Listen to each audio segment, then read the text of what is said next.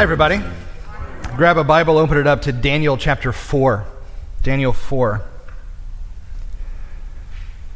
The picture on your screen is Triana LeVay. She's a reality TV producer and a talent coach for social media influencers.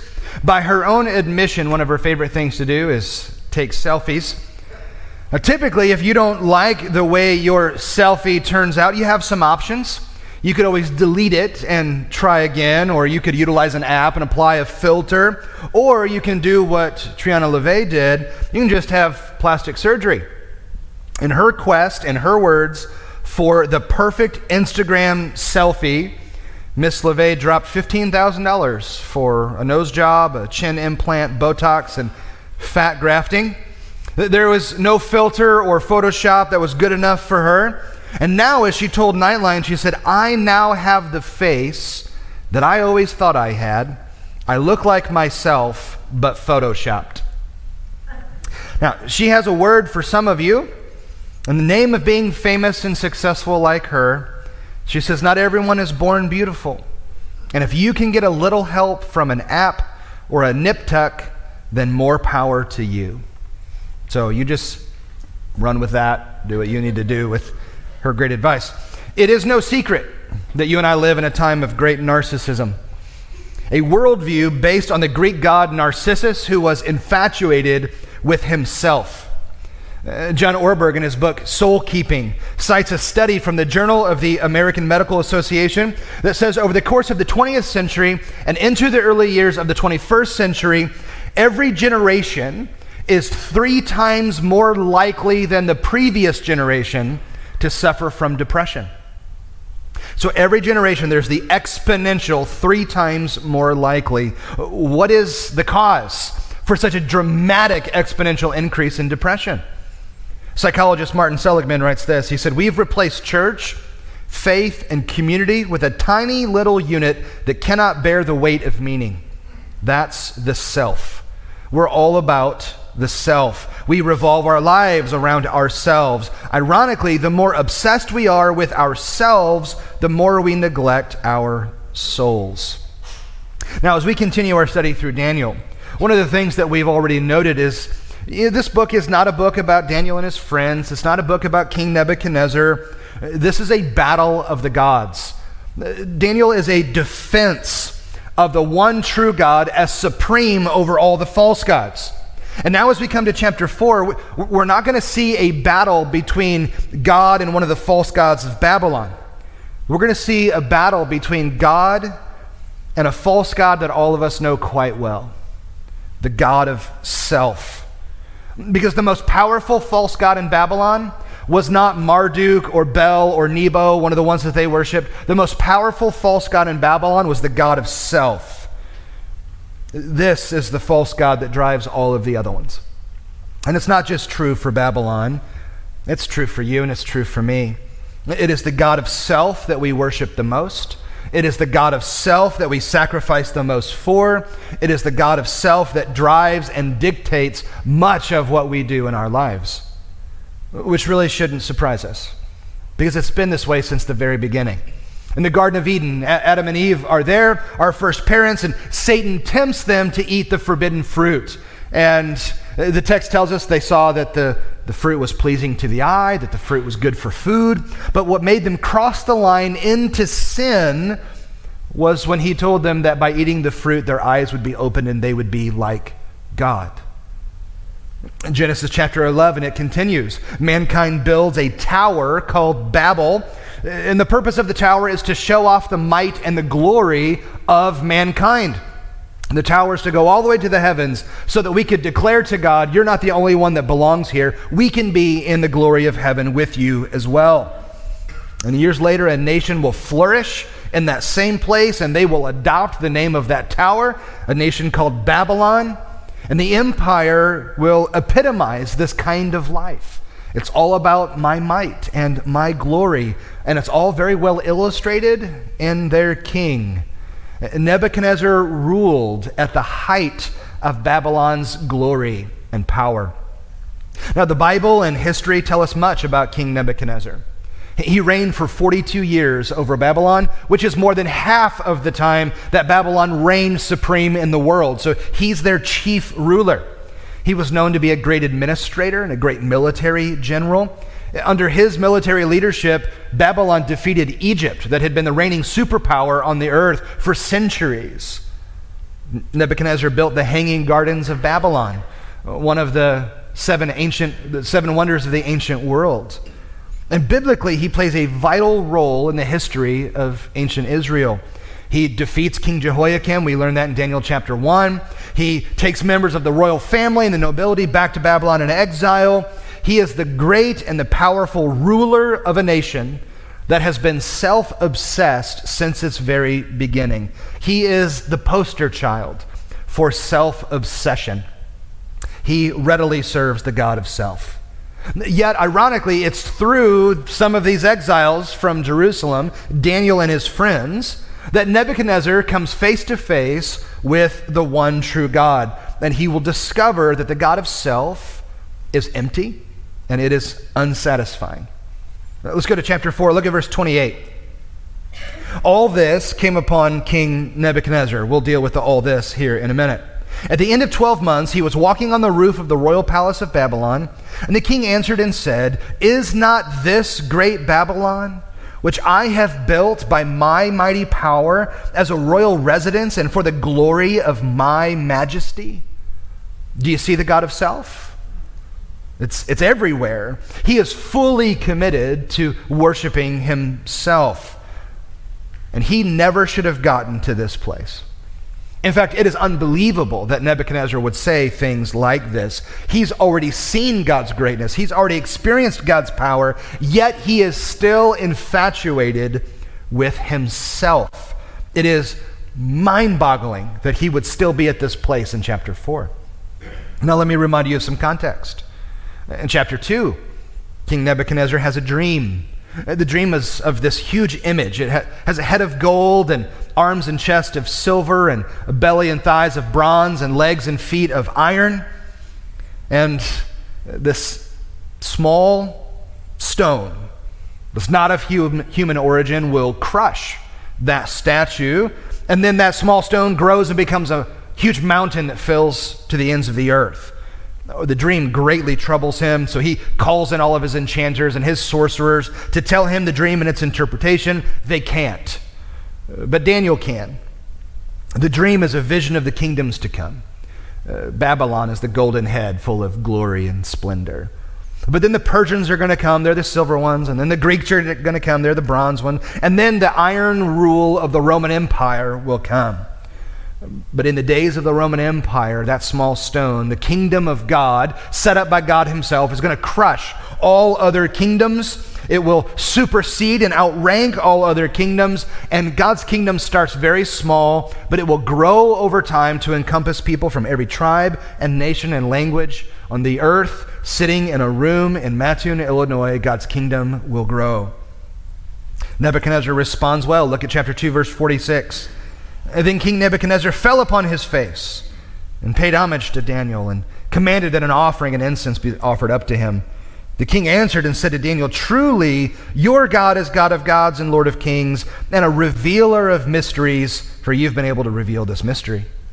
It's at this point that we begin to see a tug of war in Nebuchadnezzar's soul. He's only been worshiping himself this entire time, but now he's encountered the one true God. And he doesn't quite know what to do with him. Your God, Daniel. So he's distancing himself, but he acknowledges the power and the might of how great God really is. Well, in chapter 3, the God of self wins the tug of war. Nebuchadnezzar erects a 90-foot golden statue of himself and commands the entire empire to worship it, which makes perfect sense. He's already worshiping himself. Why not have the entire empire join in that worship? But a few men refuse. Daniel's friends, Shadrach, Meshach, and Abednego, they refuse to bow the knee and worship. So the king heats up the furnace and throws the men in. And the king looks in, sees 4 men walking around. The fire hasn't harmed them. This 4th man is supernatural. He doesn't know what to do with that. Calls the men out of the fire. Chapter 3, verse 27. And the satraps, the prefects, the governors, and the king's counselors gathered together and saw that the fire had not had any power over the bodies of those men. The hair of their heads was not singed, their cloaks were not harmed, and no smell of fire had come upon them. Nebuchadnezzar answered and said, "Blessed be the God of Shadrach, Meshach, and Abednego, who has sent his angel and delivered his servants, who trusted in him and set aside the king's command and yielded up their bodies, rather than serve and worship any god except their own God. Therefore I make a decree, any people, nation, or language that speaks against the God of Shadrach, Meshach, and Abednego shall be torn limb from limb, and their houses laid in ruins, for there is no other God who is able to rescue in this way." So again, he has a personal, face-to-face encounter with the one true God. You'd think that 2 chapters in a row, he has miraculous encounters with the God of the universe. You'd think that'd be enough to defeat this tug of war with the God of self. It's not. But God's not done with him yet. In chapter 4, we find the contents of a personal letter written by Nebuchadnezzar to the entire world. And Nebuchadnezzar can write a letter to the world because he rules the world. So he sends out a letter on his behalf to the entire world, chronicling his personal experiences with God. And in it, he tells us of another dream. After all that he's seen, after all that he's already heard, God tries to get through again. The dream is of a large tree that grows exponentially. It grows to provide shade and refuge and food for the entire world. But a messenger from heaven comes down and declares, "Cut down the tree. Cast it out into a field until the tree comes to know." Verse 17. "The sentence is by the decree of the watchers, the decision by the word of the holy ones, to the end that the living may know that the Most High rules the kingdom of men and gives it to whom he will and sets over it the lowliest of men." Now that's quite a message for someone like Nebuchadnezzar. You're not in charge of anything, king. God, the Most High, rules over the kingdom of men, and he puts in leadership over it whoever he wants, the lowliest of men. Well, once again, Nebuchadnezzar calls in all of his wise men and enchanters and sorcerers, and they can't give him the interpretation. Now, apparently, the king hasn't learned anything yet, because they can't tell him anything he wants to know. We learned that from chapter 2. But now in comes Daniel, yet again, and Daniel saves the day. He gives the interpretation to the king, and here it is. He said, "King, the tree that has grown to encompass the earth, that provides refuge and shelter and shade and food to the whole earth, King, you are that tree. Your kingdom has grown in power and glory, and you provide for the entire world. You're the tree. And King, the tree that heaven declares, cut it down, you're the tree. You're the great, glorious, mighty tree that heaven is going to cut down. Until you learn," the end of verse 25, "till you know that the Most High rules the kingdom of men and gives it to whom he will." Daniel then pleads with him. I mean, this is a clear judgment from God. Daniel pleads with him. They've been serving together now for decades. Chapter 4, verse 26, Daniel continues, "And as it was commanded to leave the stump of the roots of the tree, your kingdom shall be confirmed for you from the time that you know that heaven rules. Therefore, O king, let my counsel be acceptable to you. Break off your sins by practicing righteousness, and your iniquities by showing mercy to the oppressed, that there may perhaps be a lengthening of your prosperity." King, stop worshiping the God of self. Stop being so self-obsessed. You turn to the one true God. After all that Nebuchadnezzar has seen, after all that he's experienced, and now with this final dream and its interpretation, which he knows is sure, because Daniel knows what he's doing. Every interpretation Daniel gives comes true. After this clear threat from the Most High God to strip the king of his mind and of his kingdom, after the king has seen God's power and experienced it repeatedly, after he hears of God's impending judgment on his self-centeredness. After all of that, it really makes the verses we read earlier all the more crazy. Verse 28, all this came upon King Nebuchadnezzar. At the end of 12 months, he was walking on the roof of the royal palace of Babylon, and the king answered and said, is not this great Babylon, which I have built by my mighty power as a royal residence and for the glory of my majesty? What an idiot! After hearing all of this from God on high, that's his response. Look at how great I am. Look at how amazing my kingdom is. Now, we can easily look at Nebuchadnezzar here and judge him thoroughly. How stupid can one person be? After you've seen and heard all of these things, how could you do such a thing? But know this. In this tug of war that exists in the soul between God and the God of self, I'm Nebuchadnezzar. And so are you. We don't throw stones at Nebuchadnezzar because we are him. We know God. We know of his power. We know what he's done for us in Jesus Christ. We've experienced his grace. We've experienced his love. Yet, with all that we know, with all that we've seen, we're still enticed by the God of self. This was a lesson learned the hard way for Nebuchadnezzar. I mean, right on the heels of hearing all this from God, he makes this ridiculous statement about his glory and his majesty. And the next verse says, while the words were still on his lips, the Most High God from heaven speaks and fulfills the judgment that he had promised. He's driven from his palace, stripped of his mind. He lives like an animal. He has to learn that there is one true God, and it's not him. And he finally learns.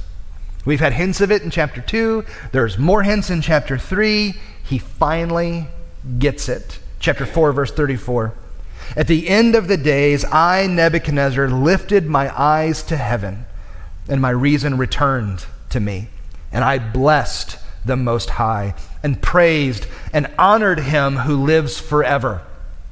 For his dominion is an everlasting dominion, and his kingdom endures from generation to generation. All the inhabitants of the earth are accounted as nothing, and he does according to his will amongst the host of heaven and among the inhabitants of the earth, and none can stay his hand or say to him, what have you done? He finally gets it. Notice the stark contrast between his two speeches. Verse 30, he was all about I, me, and mine. But now he's all about God and he and him.